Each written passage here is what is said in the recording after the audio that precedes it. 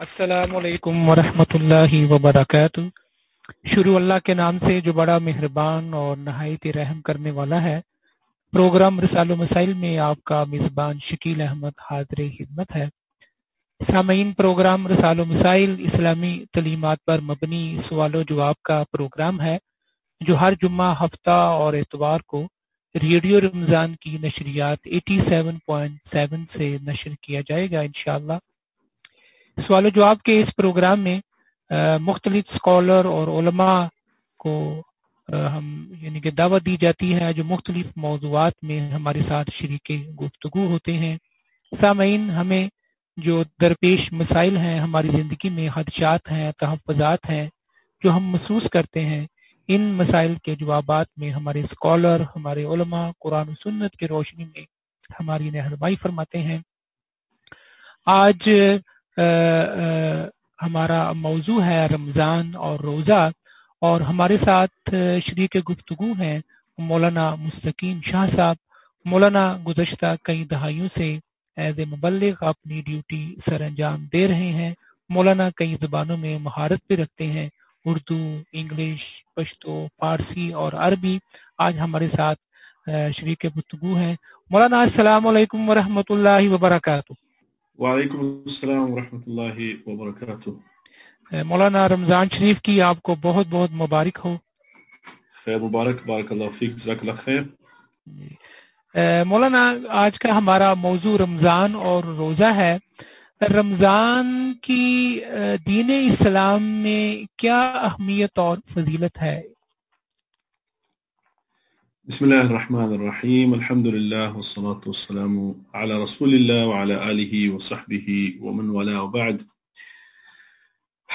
रमज़ानुल मुबारक का जब नाम आता है किसी भी मुसलमान के ज़बान पे, तो उसके दिल और उसका सीना और उसका दिमाग एक मखसूस किस्म के जज्बात और एहसासात और गोया कि एक रूहानियत से वो मुनव्वर और मुअत्तर हो जाता है। और ये क्यों ना हो, क्योंकि ये जो महीना दिया गया है इसके अंदर वो कुछ अल्लाह सुब्हानहू व तआला ने रखा है जिसका क़यामत तक हमें इंसानों को सही तौर पर इल्म हो ही नहीं सकता। क्योंकि अल्लाह ने जो वादे किए हैं, जो रसूलुल्लाह सल्लल्लाहु अलैहि वसल्लम की ज़बान मुबारक और रिसालत अक़दस और मुबारक के ज़बान से जो हमें बशारतें दी हैं, वो तो उसका एक अशर अशीर भी नहीं है। तो जो चीज़ें अल्लाह ने रखी है हमारे लिए, उसका हम और आप अंदाज़ा नहीं कर सकते, इसलिए कि अल्लाह सुब्हानहू व तआला ने जन्नत का एक मखसूस दरवाज़ा जो रोज़ादारों के लिए रखा है। वो दरवाज़ा कहाँ है, कौन सा है, कैसा है, ये एक देखने से उस चीज़ का ताल्लुक है और हम उसका अंदाज़ा नहीं कर सकते। इसी तरीके से अल्लाह ने जब फरमाया कि इस महीने के अंदर एक ऐसी रात है जो 1000 महीनों से बेहतर है, तो अल्लाह ने ये नहीं फरमाया कि वो 1000 महीनों के जैसा है, फरमाया उससे बेहतर है, खैरुन मिन अल्फ शहर। अब वो कितना बेहतर है उसका अंदाजा मैं और आप जो है वो उस हमारे बस की बात नहीं है। इसलिए हम और आप सिर्फ इतना कह सकते हैं कि सुब्हानका सुब्हानका, कि सुब्हान अल्लाह कहकर हम जो है वो अपना एक किस्म का इजहार कर सकते हैं कि अल्लाह तू कितना पाक है, तू कितना गफूर है, तू कितना रहीम है, कि हमारी जिंदगी के जो छोटे से लम्हात तूने हमें अता किए हैं, लेकिन उनके अंदर फिर इतना कुछ रखा है कि उसका अंदाजा हम नहीं कर सकते। हम उसका शुक्र अदा करना तो बहुत दूर की बात है। शुक्र आदमी उस वक्त किसी चीज का सही तौर पर अदा कर सकेगा जब उसको पता हो कि मुझे मिला क्या है? तो ये अंदाजा मेरे और आपके दिमाग से, यानी एक तो ये है कि बालातर है। तो बहरहाल ये वो महीना है जो जितना भी इसके बारे में लोगों ने कहा और कहेंगे तो वो कम है। बहरहाल जो हमें कुरान और हदीस के रोशनी में कुछ अंदाजा होता है और उलमा ने फरमाया है, और जिसका इस मुख्तसर वक्त में कुछ तज़किरा हम कर सकेंगे, وہ یہی ہے کہ سب سے پہلے تو ہم دیکھتے ہیں کہ اللہ سبحانہ و تعالیٰ نے جب اس مہینے کا خود تعارف فرمایا تو اس کا تعارف ایک یونیک اور عجیب قسم خوبصورت انداز سے فرمایا کہ شہر رمضان الذی انزل فیہ القرآن، یہ جو رمضان کا مہینہ ہے اس کا تعارف ہی وہ ہے کہ بھئی اس کے اندر قرآن کو اتارا گیا ہے۔ اور پھر دوسری جگہ فرمایا کہ اے مومنو، تمہارے اوپر روزے فرض کیے گئے ہیں جس طرح پہلے لوگوں پر فرض کیے گئے تھے تاکہ تم تقوی حاصل کرو، لعلکم تتقون۔ جب میں ان دونوں آیتوں کو دیکھتا ہوں اکٹھے اور اس پر غور کرتا ہوں تو اس سے مجھے صاف سبق ملتا ہے جو کہ اسی ضمن میں بہت اہم ہے کہ ہم مسلمان اس کو ذہن کے اندر رکھ لیں۔ وہ یہ کہ اللہ سبحانہ و تعالیٰ نے فرمایا کہ یہ جو کتاب ہے میری، شروع میں فرمایا الف لام میم ذالک الکتاب لا ریب فیہ، اس کتاب کے اندر کوئی شک نہیں ہے کہ یہ اللہ کی طرف سے ہے، اور آگے فرمایا ھدی للمتقین، صحیح ہے کہ یہ متقین کے لیے ہدایت ہے۔ ویسے تو فرمایا ھدی للناس کہ یہ جو کتاب ہے یہ انسانیت کے لیے ہدایت ہے، لیکن جو صحیح ہدایت یعنی جو منزل مقصود تک پہنچانے والی ہدایت ہے، وہ صحیح فائدہ اگر کسی کو دے گا تو وہ یہ کتاب جب دے گی ان کو کہ وہ متقین ہے۔ اب تقوی پھر صفات بیان فرمائی، الذین یؤمنون بالغیب ویقیمون الصلاۃ ومما رزقناہم ینفقون، اور الذین یؤمنون بما انزل، تو یہ چار بڑی صفات۔ لیکن تقوی کا حصول جو ہے وہ بذات خود ایک ضروری چیز ٹھہرا، اس لیے کہ قرآن جو آپ صلی اللہ علیہ وسلم کا ایک معجزہ ہے، علماء نے فرمایا کہ آپ کا ایک ہی معجزہ تھا، کیونکہ معجزہ وہ ہوتا ہے جو نبی کے شان کے مطابق ہو۔ نبی تو چلے گئے صلی اللہ علیہ وسلم، لیکن نبوت تو قیامت تک ہے۔ اب وہ نبوت قیامت تک ہے تو معجزہ بھی قیامت تک ہونا چاہیے، اور وہ قرآن ہے۔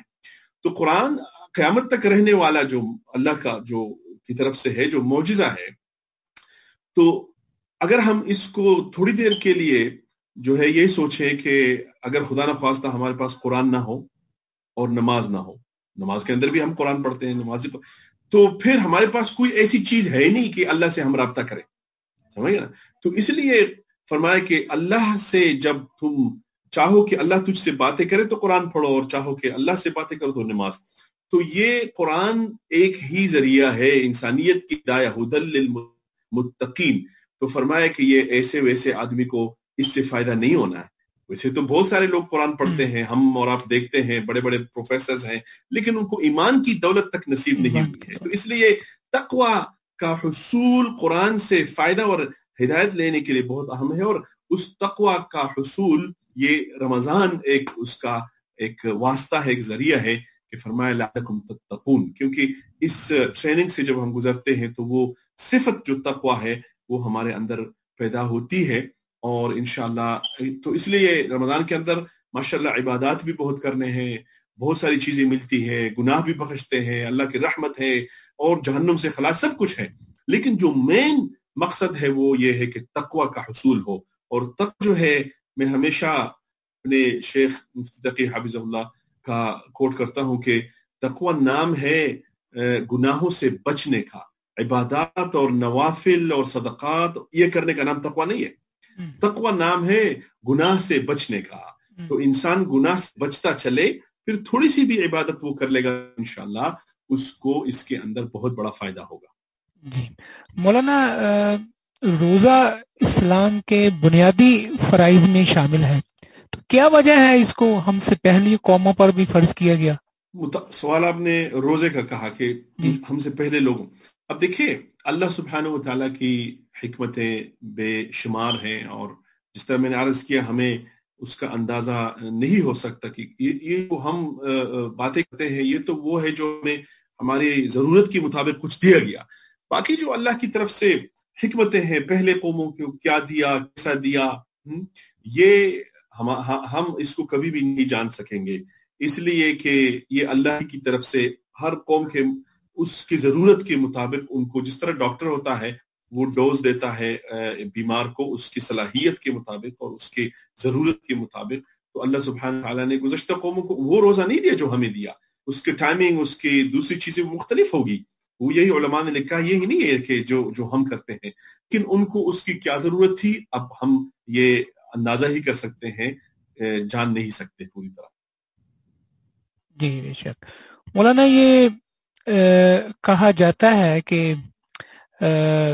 رمضان میں شیاطین قید کر دیے جاتے ہیں، اس سے کیا مراد ہے؟ کہ فزیکلی ان کو چین کر دیا جاتا ہے کہ یا یہ سمجھانے کے لیے عوام الناس کو بتایا گیا ہے؟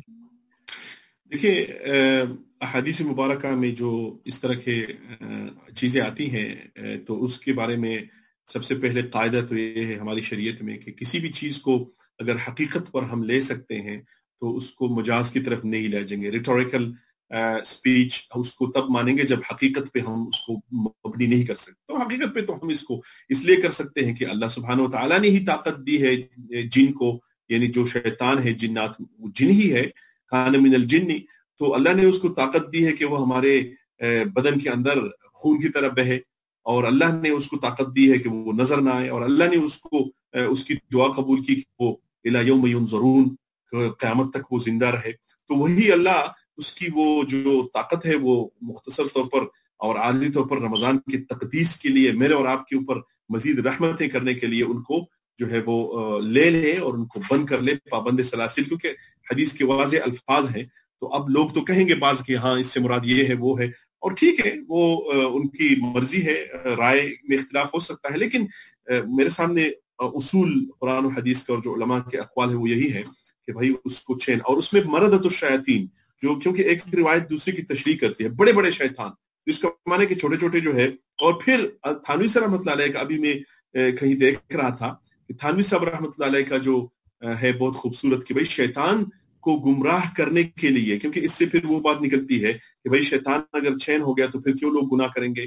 تو یہ فرمایا حضرت تھانوی صاحب رحمۃ اللہ علیہ نے بڑی پتے کی بات بتائی، فرمایا کہ شیطان کو گمراہ کرنے کے لیے کوئی دوسرا شیطان نہیں آیا تھا، اس کا نفس تھا جو اس نے اس کو گمراہ. تو ہمارے نفس جو ہے وہ کیسے کیسے عجیب عجیب آپ خود دیکھ رہے ہیں، میڈیا کے اوپر دیکھ رہے ہیں، لوگ علماء کے پیچھے، ان کے پیچھے، یہ نفس ہی ہے کہ رمضان کے اندر ہمیں اتنے بڑے بڑے خیر سے جو ہے وہ محروم کر رہا ہے. جی جزاک اللہ خیر. مولانا یہ ایک اور اسی طرح کا سوال ہے کہ جنت کے دروازے رمضان شریف میں کھول دیے جاتے ہیں، اس سے کیا مراد ہے کہ جنت کے دروازے صرف رمضان میں کھولے جاتے ہیں؟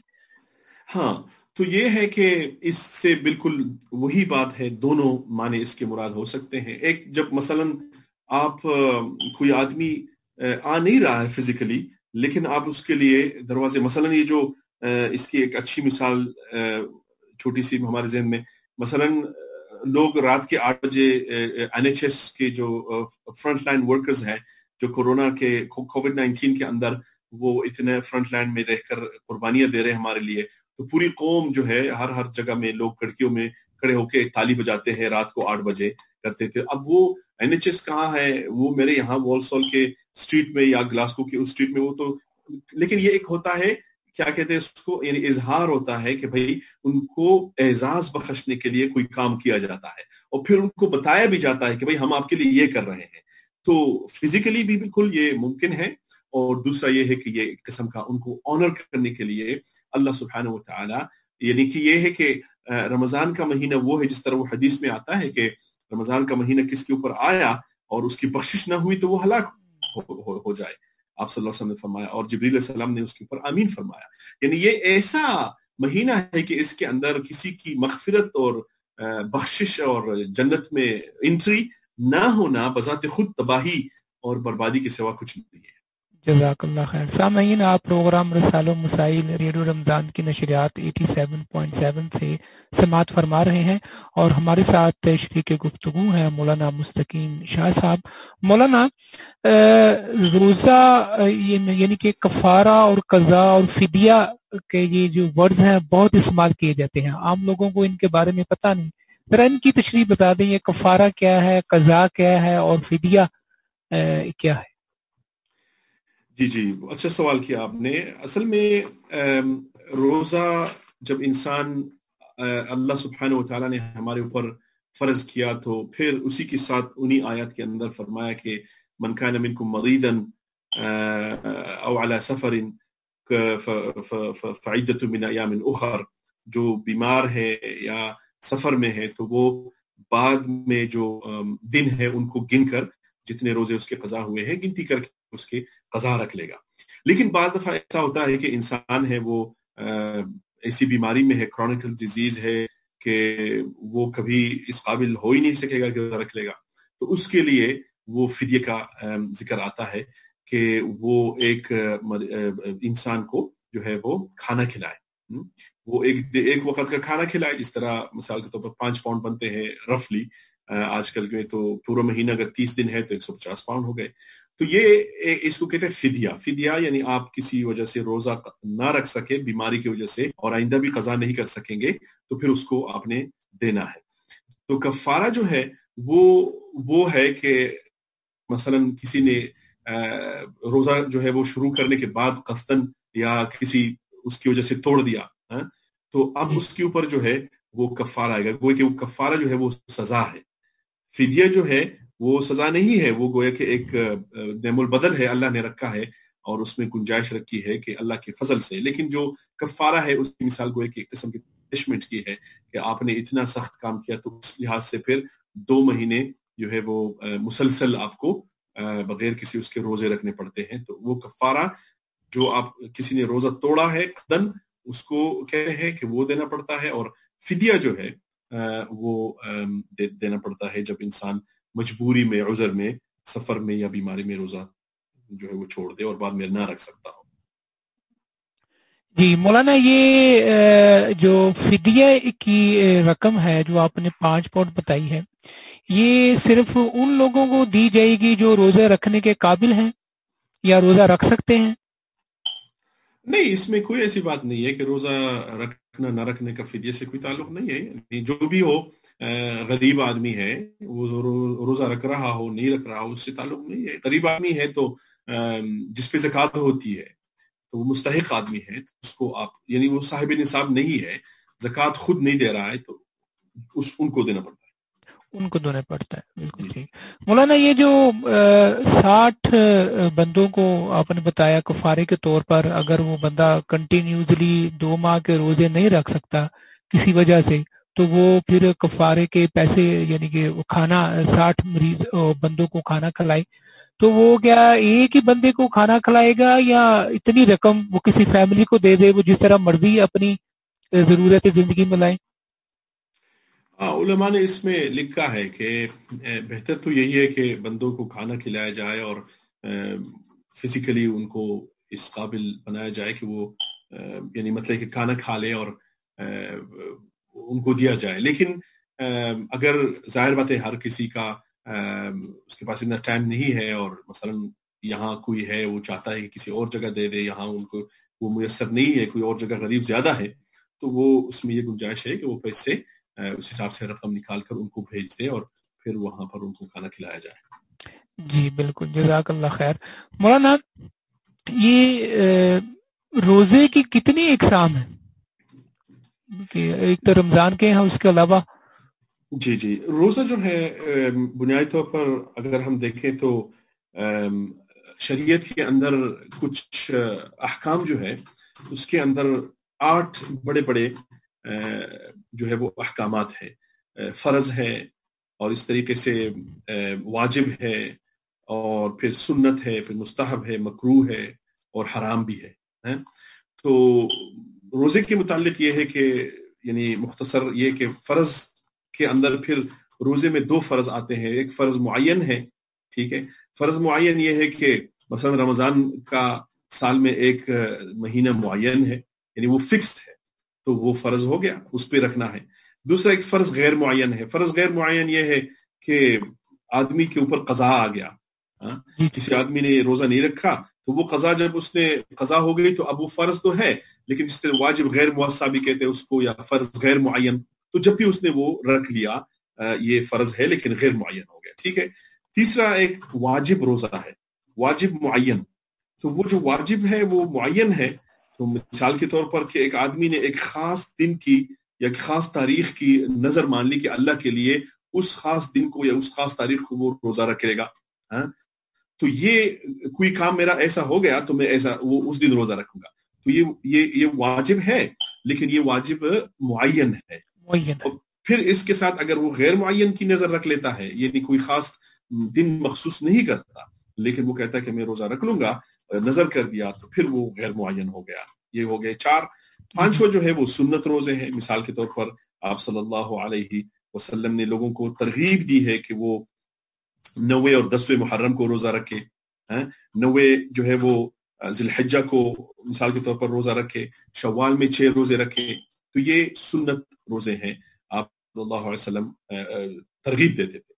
پھر اس کے بعد 6ٹھی قسم مستحب روزوں کی آتی ہے. مستحب جو ہے وہ تمام فرض اور واجب کے علاوہ اور سنت کے علاوہ جتنے بھی روزے ہیں تو وہ مستحب ہے. جیسے کہ منڈے اور تھرسڈے کا جو روزہ ہے وہ سنت بھی ہے لیکن مستحب ہے. آپ صلی اللہ علیہ وسلم خود رکھتے تھے لیکن لوگوں کو جو ہے وہ انہوں نے اتنی ترغیب نہیں دی جس طرح سنت روزوں کی ہے. تو اس طریقے سے یہ ہو گیا. اور اس کے بعد مکروہ بھی ہے روزہ. روزہ مکروہ اس وقت ہے کہ آپ صرف 9 دن کا رکھ لیں، 10ویں کا نہیں رکھ لے. تو یہ جو ہے وہ محرم کا میں بات کر رہا ہوں. تو صرف 9 دن کا یا صرف 10ویں دن کا رکھنا، لیکن کیونکہ اچھا یہ ہے کہ دونوں دن رکھ لے جائے. تو صرف جو ہے وہ 9 یا 10ویں کا رکھنا جو ہے یہ، یا اس طریقے سے صرف سیٹرڈے کو ہفتے کے دن کو روزہ رکھنا، یہ بھی جو ہے وہ اس میں آتا ہے، مکروہ میں آتا ہے. اور آخری جو ہے وہ حرام، روزہ حرام بھی ہوتا ہے. اور وہ جو ہے وہ دن پورے سال میں صرف عید الفطر کا دن ہے، عید الاضحیٰ ہے، اور پھر 3 دن جو ہے وہ عید الاضحیٰ کے یہ روزہ رکھنا اس میں حرام ہے. جزاک اللہ خیر. سامعین، آپ پروگرام رسالہ و مسائل ریڈیو رمضان کی نشریات 87.7 سے یہ نشریات سن رہے ہیں. مولانا، اگر ایک ہی رمضان میں، یعنی کہ ایک ہی رمضان کے دوران ایک سے زیادہ روزے فاسد ہو گیا ہے، ٹوٹ گیا ہے، تو کیا اس کا کفارہ ایک ہی دفعہ دینا ہوگا یا پھر علیحدہ علیحدہ؟ ہر روزے کا، ہر روزے ایک تو دیکھیں کفارہ جو ہے وہ ہر روز کا الگ ہے. مثال کے طور پر ایک دن کا روزہ جو ہے اگر کسی نے قصدن جو ہے وہ توڑ دیا تو اس کے 2 مہینے ہیں، پورے مہینے کا نہیں، ایک دن کا. تو ہر دن کا الگ الگ حساب ہوگا کفارے کے لحاظ سے. یعنی کہ جتنے روزے ان سے ٹوٹ گئے ہیں تو وہ ہر روزے کا کفارہ جو ہے وہ علیحدہ علیحدہ اس کو دینا پڑے گا. جزاک اللہ خیر. مولانا، یہ فدیہ کی رقم آپ نے یہ بتائی ہے 5، کسی نے پوچھا ہے دوبارہ، فدیہ کی رقم 5 پاؤنڈ؟ وہ تقریباً میں نے رفلی بتایا کہ 5 پاؤنڈ جو ہے وہ بن جاتے ہیں.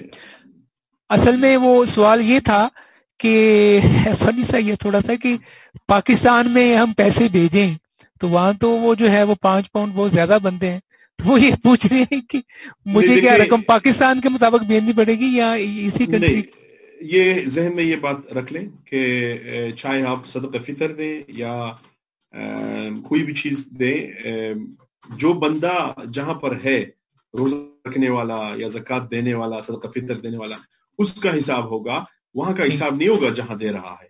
بالکل ٹھیک. اس لیے جو یہ حج بدل لوگ کراتے ہیں مکے سے مدینے سے، یہ خواہ ٹھیک ہے، ثواب تو ہو جائے گا، لیکن حج بدل اس جگہ سے ہونی چاہیے، پورا خرچہ ہوگا.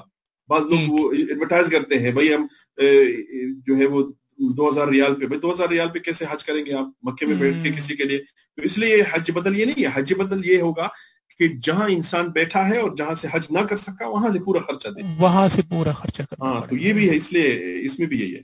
یعنی کہ یہ بات واضح ہوگی کہ بھی جس کنٹری میں انسان ہے اسی کے مطابق جو ہے وہ سارٹ آؤٹ کرے گا اس کے مطابق. مولانا، فیملی میں اگر کسی کے ماں باپ کے ذمے فرد روزے تھے تو کیا ان کی اولاد میں سے کسی کو پورا کرنا پڑیں گے یا پھر وہ؟ اس میں بہت ہی اہم سوال ہے. یہ اگر جو ڈیسیزڈ ہے یا جو فوت شدہ انسان ہے دنیا سے جو چلا گیا، اس نے اگر وصیت کر دی ہے تو پھر وصیت کے مطابق 1/3 جو اس کا ترکہ ہے اس سے ورثاء کو وصیت پوری کرنی ہوتی ہے. تو اس لیے اگر اس نے وصیت کی ہے تب اس کا جتنا بھی بنتا ہے جو ورثاء ہے اس کے، ان کے اوپر لازم ہے کہ وہ 1/3 پھر بھی 1/3 سے اگر وہ ہو سکتا ہے تو وہ دیں گے. اگر وصیت نہیں کی ہے تو پھر ان کو اختیار ہے وہ دے دیں یا نہ دیں. اس لیے یہ بہت ضروری ہے. اور آپ صلی اللہ علیہ وسلم نے وصیت کے اوپر بہت ہی تاکید فرمائی ہے کہ ایک آدمی جو ہے وہ اس پہ ایک مومن کے اوپر 2 راتیں ایسی نہ گزرے یا 3 راتیں ایسی نہ گزرے کہ اس کے سرحانے کے نیچے وصیت لکھی ہوئی نہ ہو کہ بھائی میرے اتنے روزے ہیں, اتنی نمازیں میں نے نہیں پڑھی ہیں, تو اس میں پھر امن کرتا رہے جتنی قضا, تو تاکہ کل اگر وہ خدا نہ خواستہ جو ہے وہ ایسا ہو کہ چلا جائے اور لوگ نہ دینا چاہے تو پھر یہ مسئلہ نہیں ہوگا بلکہ ان کو دینا پڑے گا. جزاک اللہ خیر. مولانا کفارے کی رقم کسی غیر مسلم کو دی جا سکتی ہے کسی چیریٹی میں یا رفاع امہ کے کام میں؟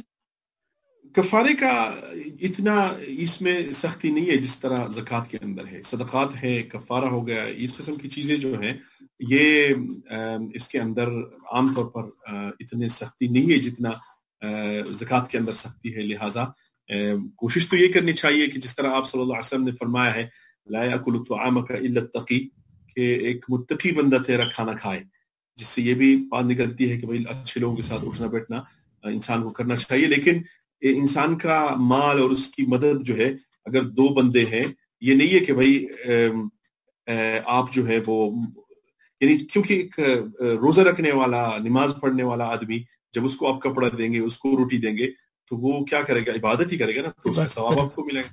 تو بہتر یہی ہے, باقی اس میں گنجائش ہے. جزاک اللہ خیر. مولانا کفارے کے جو روزے ہوتے ہیں یعنی کہ جس کے ذمے ہوتے ہیں رکھنے, ان کے بھی وہی اصول ہیں جو رمضان کے روزے کے ہوں گے؟ مثلا کہ رمضان کا روزہ اگر ٹوٹ گیا قصدن تو وہ کفارہ, اگر کفارے کا روزہ رکھا ہے تو وہ ٹوٹ گیا یا اس میں کوئی اس طرح کی آگی تو اس میں یہ ہے کہ پھر شروع سے ہوگا. مثال کے طور پر یہ جو متتابعین ہے یعنی جو ہے نا کنزیکٹیولی 2 مہینے رکھنا پڑیں گے, تو اگر 2 مہینے جو کنزیکٹیولی روزے رکھنے ہوتے ہیں اس میں سے اگر ایک چھوٹ گیا کسی وجہ سے تو پھر دوبارہ 2 مہینے شروع کرنے ہوں گے. دوبارہ سے شروع, یعنی وقفہ نہیں ہے اس میں مرد یعنی کہ مرد کے لیے. خواتین میں سے اگر ہو تو پھر وہ ان کے لیے کیا؟ وہ تو مجبوری ہے, مجبوری ہے. وہ مجبوری میں اگر ان کے وہ ایام ہوں تو پھر دوبارہ ایام کے بعد وہ دوبارہ سے گنتی جو ہے وہ وہیں سے گنتی شروع کر لیں گے. جزاک اللہ خیر. کسی کی بیماری کی وجہ سے یا بڑھاپے کی وجہ سے کسی نے اگر فدیہ ادا کر دیا رمضان کے روزوں کا, لیکن پھر کسی دن اس نے روزہ رکھا لیکن نیت اس نے یہ کی کہ میں اگر روزہ پورا کاٹ سکوں تو کروں گا, یعنی کہ اگر نہ کر سکا تو توڑ دوں گا, کیا اس طرح کی نیت ٹھیک ہے؟ وہ جو لوگ بیمار ہیں بالکل یہ بلکہ یہ ضروری ہے. بہت ساری جگہوں میں انسان کو ایک ہے کہ مثلا ایک انسان ہے اس کو پتا ہے کہ میری صحت کا مسئلہ ہے, معاملہ ہے, تو اس لحاظ سے اب دیکھیں جو کووڈ-19 اور کورونا کی بات بھی آ گئی تو اس میں بھی یہی ہے. یہ جو کورونا ہے اس کی جو وائرس ہے تو یہ ظاہر طور پر تو یہی وائرس جو زکام کا ہے یہی ہے نا اس کا. تو ہاں جب یہ خراب ہو جاتا ہے نمونیا خدا نخواستہ پیپڑوں میں تو وہ مسئلہ ہے. اس کے علاوہ جو اگر وہ پازیٹیو بھی ہے نا اس کو بھی روزہ رکھنا ہے اگر وہ رکھ سکتا ہے. یہ نہیں ہے کہ آٹومیٹیکلی پازیٹیو آ گیا تو معاف ہو گیا, یہ غلط ہے. اور پھر یہ بھی WHO وغیرہ کے گائیڈ لائنز میں ہم دیکھتے ہیں کہ ایسی کوئی بات نہیں ہے کہ روزہ رکھنے سے کوئی آدمی کو یہ بیماری میں اضافہ ہو سکتا ہے, یہ بھی نہیں ہے. تو لہٰذا جنرل گائیڈ لائن جو جنرل بیماری کے گائیڈ لائنز ہیں وہی اس کرونا کی بھی ہے. لیکن بہرحال واپس آپ کی سوال جواب یہ ہے کہ کوشش یہ کرنی چاہیے, بذات خود یہ نہیں اسیوم کرنا چاہیے کہ بس میں نہیں رکھ سکتا. ہاں اگر واقعی 100% آپ کو پہلے سے پتا ہے, ہر انسان کا دل مفتی ہے, قاضی ہے, وہ فیصلہ کر سکتا ہے. لیکن اگر کوئی ایسی نہیں ہے تو بہتر یہی ہے کہ شروع کر لے. ڈاکٹر جو کورونا میں کام کر رہے ہیں ان کے لیے بھی یہی ہے, شروع کر لے. اگر واقعی وہ کیری آن نہیں کر سکتے تو پھر وہ چھوڑ کے پھر الحمدللہ بعد میں فدیہ دے دیں. جزاک اللہ خیر. مولانا روزے کی رکھنے کی جو نیت ہے وہ عربی زبان میں کرنا ضروری ہے؟ نہیں, کوئی ضرورت نہیں ہے. نیت اصل میں ہمارے لوگوں کا یہ بعض علماء نے جب دیکھا کہ ان کو مشکل آ رہی ہے پیش, تو یا بچوں کو سکھانے کے لیے شروع میں تھوڑا سا بتا دیا کہ انہوں نے جو ہے نیت کر لی کہ اللہم انک صمت اپنا بصوم غد, لیکن یہ کہیں ثابت نہیں ہے. لہٰذا آپ جو سحری کر رہے ہیں آپ جو نماز کے لیے وضو کر رہے ہیں یہ سارا نیت ہے، اس کے لیے الگ زبان سے نیت کہنے کی کوئی ضرورت نہیں ہے۔ جزاک اللہ۔ یعنی کہ اسی طرح اگر کوئی بندہ سحری کے ٹائم اٹھا ہے یعنی کہ روزہ رکھنے کے لیے، تو وہی اس کی نیت ہوگی کیونکہ وہ اٹھا ہے، اس نے سحری کا اہتمام کیا، کھانا کھایا۔ لیکن یہ جو کہا جاتا ہے کہ صبح صادق سے پہلے یا ہاف ڈے سے پہلے اگر نیت نہیں کی تو پھر نیت وہ کے معنی روزہ یہی ہے، نیت کے معنی یہی ہے کہ آپ نے یہ کہ بھائی میں یہ روزہ رمضان کا، اور رمضان میں تو آپ کو پتا ہے کہ آپ جو ہے وہ اٹھتے شام اسی سے لیے ہاں جی بلکہ اب تراویح پڑھتے ہیں، اس کا معنی ہے کہ کل روزہ ہوگا، کا روزہ ہوگا۔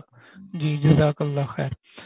مولانا یہ سحری کے کھانے کو برکت کہا گیا ہے، متعدد احادیث میں اس کا بیان ہوا ہے، اس کے کیا معنی ہے؟ برکت کس وجہ سے ہے یہ؟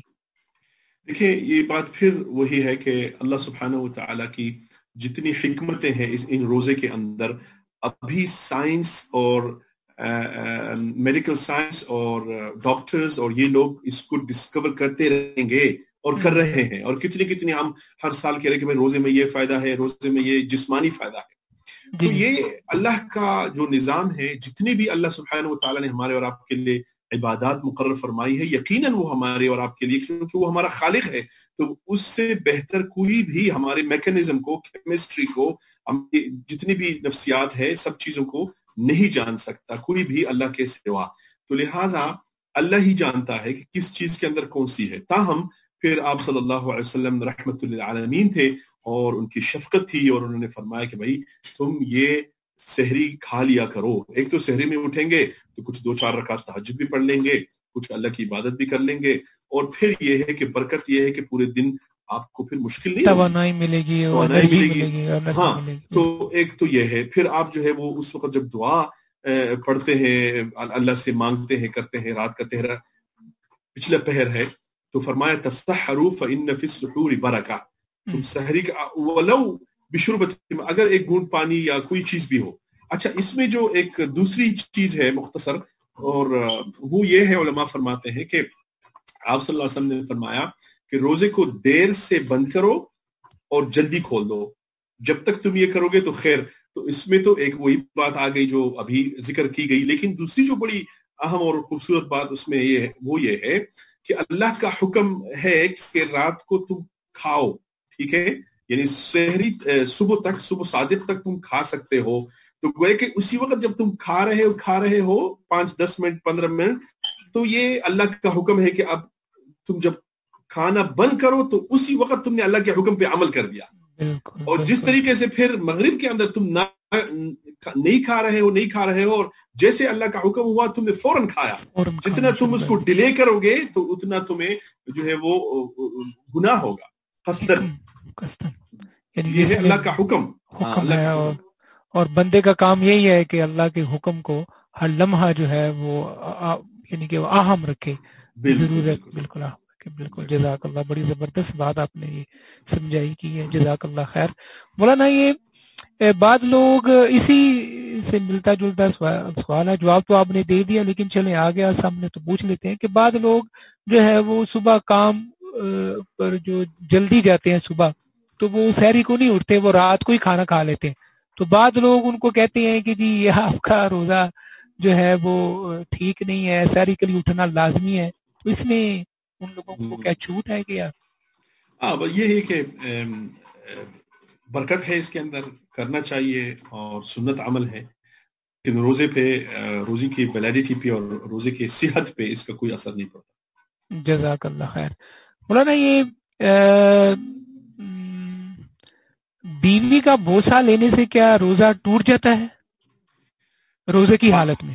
آپ صلی اللہ علیہ وسلم کے بارے میں عائشہ رضی اللہ تعالیٰ عنہ ام المؤمنین ہماری ماں مومنوں کی فرماتی ہے کہ وہ آ کر ہم میں سے کسی کا بوسہ لے لیتے تھے اور وہ روزے سے ہوتے تھے، اس طریقے سے جا کر جو ہے وہ نماز بھی پڑھا لیتے تھے، تو نہ اس سے تو وضو ٹوٹتا ہے اور نہ اس سے جو ہے وہ ہوتا ہے اپنا روزہ ٹوٹتا ہے۔ ہاں اس میں پھر ایک حدیث میں عائشہ رضی اللہ عنہا نے اس کی تھوڑی تشریح فرمائی ہے کہ وَأَيُّكُمْ یملک اربہ مثل رسول اللہ صلی اللہ علیہ وسلم او کما قال، کہ آپ میں سے کون ہے جو آپ صلی اللہ علیہ وسلم کی جیسا جو ہے وہ اپنی پاور کے اوپر اور اپنی نفس کے اوپر طاقت اور اختیار رکھ سکتا ہو. مطلب علماء نے اس سے یہ نکالا کہ اگر کسی کو یہ خدشہ ہے، نوجوان ہے، کہ خدا نخواستہ آگے معاملہ جو ہے روزے کے توڑنے تک چلا جائے گا، تو بہتر یہ ہے کہ احتیاط کیا جائے.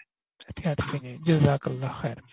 مولانا اگر افطاری میں لیٹ ہو گئی، عموماً ہوتا ہے نا کہ کام کی وجہ سے لوگ گھروں میں لیٹ پہنچتے ہیں تو روزہ جو ہے وہ راستے میں کھل جاتا ہے، تو وہ کئی لوگ کہتے ہیں کہ روزہ کھولنے میں جلدی کرو، اگر نہیں کھولا، کوئی کھانے کی چیز نہیں ملی تو روزہ مکروہ ہو جائے گا.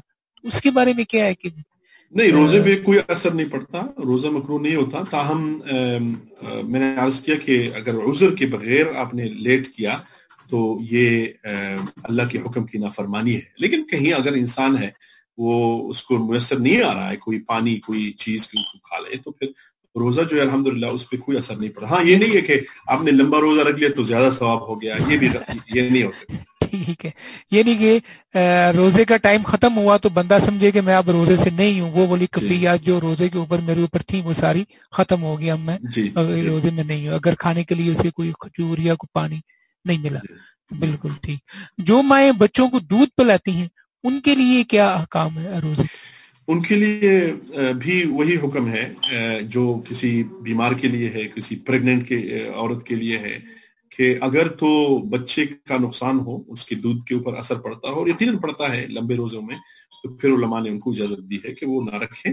اور انسانی جان کا بچانا یا بیماری سے کسی کو بچانا یہ مقدم ہے الحمدللہ دین کے اندر. تو اس لیے اللہ نے کوئی حرج ہمارے اوپر نہیں رکھی، اور اس کو روزہ کھول کے روزہ نہ رکھے پھر جو ہے بعد میں اس کی قضا کر لیں. فدیہ بھی دے سکتی ہیں مائیں دودھ پلانے والی یا پریگننٹ خواتین کی، یا صرف وہ روزہ بعد میں رکھیں گی ان کے لیے؟ نہیں، دیکھیں وہ تو ابھی الحمدللہ سلامت ہے، صحت کے ساتھ ہیں، تو وہ بعد میں رکھ لیں. فدیہ تو اس وقت انسان دیتا ہے کہ جب نہ رکھ سکتا ہو. اس کا تو پہلا الٹرنیٹیو تو یہ ہے کہ روزہ رکھ لے، قضا رکھ لے، فعدۃ من ایام اخر. جی جزاک اللہ خیر. مولانا اگر خوف یعنی کہ ہلاکت کی وجہ سے خوف ہو، اس میں روزہ کی کیا سچویشن ہے؟ کسی کو خوف ہے جان کا کسی بھی وجہ سے، دیکھیے چائنا کے اندر ہم سنتے ہیں نیوز کے اندر اور اس طریقے سے مختلف اس میں کہ جو مسلمان ہیں ان کو زبردستی روزے کھلوائے جا رہے ہیں اور اس طرح کر رہے ہیں. اگر آپ روزہ رکھیں گے تو چینی حکومت جو ہے، چائنا کی حکومت آپ کو ٹارچر کرتی، باقاعدہ سزا دیتی ہے، اور کنسنٹریشن کیمپس میں زبردستی ان کو پلاتی ہے، کھلاتے ہیں. تو مجبور ہے. اسی حالت میں اگر کوئی آدمی ہے جس کو جان کی جو ہے وہ مجبوری ہے اس کی، تو پھر کلمہ کفر کہنے کی اسلام جو ہے وہ اجازت دیتا ہے. تو روزہ پھر انسان ظاہر ہے وہ کیسے رکھے گا. ٹھیک ہے، جب حالات ٹھیک ہو جائیں گے تو پھر وہ رکھ سکتا ہے، اس کی قضا رکھ لے گا. اس کی قضا رکھ لے گا اس کی. جزاک اللہ خیر. مولانا یہ بعض لوگوں کو پائلز کی بیماری ہوتی ہے تو وہ ایک مخصوص میڈیسن ہوتی ہے جو انسائڈ جو ہے وہ ان کو رکھنی پڑتی ہے، تو کیا روزے کی حالت میں وہ دوائی جو ہے وہ یعنی کہ پرائیویٹ پارٹس کے اندر وہ رکھی جاتی ہے، کیا وہ اس سے روزہ اس میں کسی مسلمان ڈاکٹر سے یعنی وہ بہتر ہے کہ کنفرم کر لیں تاکہ یہ پتہ چلے کہ اگر وہ معدے تک اس کا اثر پہنچتا ہے، یعنی وہ موئسٹ ہے اور موئسٹ جو ہے وہ سٹمک تک پہنچتا ہے، تو پھر ظاہر روزے پہ اثر ہوتا ہے. پھر بہتر یہ ہے کہ افطاری میں اندر کر لیں اور سحری کے اندر کر لیں. لیکن اگر وہ موئسٹ جو ہے وہ اتنی اندر نہیں جاتی، صرف بالکل جو مخصوص جگہ ہے وہاں تک رہتی ہے، تو پھر میرا نہیں خیال کہ جس طرح استنجا انسان کرتا ہے تو ظاہر پانی تو انسان ڈالتا ہے جسم کے اوپر، تو وہ پانی لیکن اندر جسم کے اندر تو نہیں جاتا. تو اگر اسی مخصوص ایریا میں رہ کر وہ رہتا ہے تو پھر اس میں کوئی مسئلہ نہیں ہے. لیکن اگر وہ اندر جانے کا اس میں ہے امکان سٹمک میں، تو پھر اس سے روزہ ٹوٹ جائے گا. تو اس لیے مجھے پرسنلی اس کے بارے میں کوئی ریسرچ نہیں ہے، لیکن اچھا ہے کہ انسان اس کو دیکھ لے اور مسلمان ڈاکٹر سے کنفرم کر کے. تو اگر نہیں ہے تو پھر یہ اگر ہے اندر جانے کا خطرہ تو پھر افطاری اور سحری بھی کر لیں. جزاک اللہ خیر. مولانا اسی طرح یہ انہیلر جن لوگوں کو سانس کی بعض لوگوں کو بہت زیادہ ہوتی ہے وہ تو روزہ نہیں رکھ سکتے، لیکن بہت سارے لوگوں کو کم لیول کی وہ سانس کی تکلیف ہوتی ہے، وہ انہیلر یوز کرتے ہیں، تو کیا وہ لوگ دوران روزہ انہیلر یوز کر سکتے ہیں، روزہ رکھیں بھی اور جو ہے وہ اس میں اختلاف ہے علماء کا. بعض علماء نے لکھا ہے کہ جو انہیلر لینے والے لوگ ہیں ان کو آسما کی بیماری ہے تو وہ معذور ہے تو وہ روزہ نہ رکھ لے اور وہ کفارہ اپنا فدیہ دے. ٹھیک ہے. اور بعض نے کہا کہ نہیں, اس کے جو پارٹیکلز ہیں وہ معدے تک نہیں جاتے, صرف سانس کی نالی کے اندر رہتے ہیں, تو ان علماء کی رائے یہ ہے کہ وہ ایواپوریٹ ہو جاتے ہیں, ختم ہو جاتے ہیں, تو اس لیے جو ہے وہ اس سے روزہ نہیں ٹوٹتا. تو دونوں رائے موجود ہے, آدمی دیکھ لیں جس رائے پر انسان عمل کر سکتا ہے اسی پر کر لیں. میں تو اس کے اندر کوئی ایک وہ نہیں ہے کہ یہ کر لے یا وہ کر لے. ٹھیک ہے, جزاک اللہ خیر. مولانا اسی طرح یہ آنکھ میں ڈراپ ڈالنا روزے کی حالت میں یا کان میں ڈالنا, اس کے بارے میں. کان میں ڈالنے سے نہیں ٹوٹتا کیونکہ اس کے اندر ایک وہ ایئر ڈرم ہے جو بیریئر ہے, وہ اندر نہیں جاتا. البتہ اپنا ناک یا آنکھ کے اندر ڈالنے سے بعض دفعہ یہ ہوتا ہے کہ حلق کے اندر اس کی ذائقہ وغیرہ آتا ہے, تو اس سے اجتناب کرنا چاہیے. باقاعدہ جو دوسری چیزیں ہیں جو لیکوڈ نہیں ہے, مثلا سرما وغیرہ ہے, تو اس کے لگانے میں کوئی حرج نہیں ہے. یعنی کہ ڈراپ جو ہے وہ پانی کی شکل میں ہوتا ہے تو وہ ان سائڈ جا سکتا ہے آنکھ یا باڈی کے اندر, اسی لیے اس کو جو ہے وہ احتیاط کرنی چاہیے. جی جزاک اللہ خیر. سامعین, آپ ریڈیو رمضان کی نشریات 87.7 سے پروگرام رسائل و مسائل سماعت فرما رہے ہیں. ہمارے ساتھ آج شریک گفتگو ہیں مولانا مستقیم شاہ صاحب. مولانا, اسی طرح بعض لوگ یہ ٹوتھ پیسٹ استعمال کرتے ہیں روزے کی حالت میں, اس کے بارے میں کیا احکامات؟ ٹوتھ پیسٹ استعمال کرنے سے روزہ نہیں ٹوٹتا. ہاں, یہ کوشش کرنی چاہیے کہ اس کا جو مستعمل ہے, جو ذائقے والی مواد ہے ٹوتھ پیسٹ کے اندر, تو وہ اندر نہ جانے پائے اور وہ باہر انسان اس کو اچھی طریقے سے صاف کر کے نکالے. تو اس لیے بعض علماء نے اس کو مکروہ تنزیہی کہا ہے. مکروہ تنزیہی کا معنی یہ ہے کہ اچھا نہیں ہے اور روزہ شروع ہونے سے پہلے پیسٹ کر لے. ہاں, مسواک جو ہے وہ انسان کرتا رہے. تو جو دوسرے علماء ہیں وہ کہتے کہ نہیں, مسواک کے اندر بھی تو ذائقہ ہے, تو اس لیے اگر اس کو تھوک دیا جائے اور باہر کر دیا جائے تو اس میں کوئی حرج نہیں ہے. جی جزاک اللہ خیر.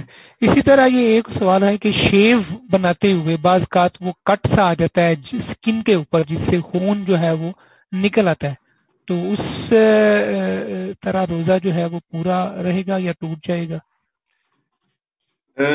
اس سے کوئی فرق نہیں پڑتا اسکن کے اوپر کٹ آنے سے, اس کے اوپر کوئی چیز لگانے سے, کیونکہ وہ منفذ جس کو کہتے ہیں وہ ظاہر اندر نہیں جاتا جسم کے اندر, تو اس سے روزہ نہیں ٹوٹتا.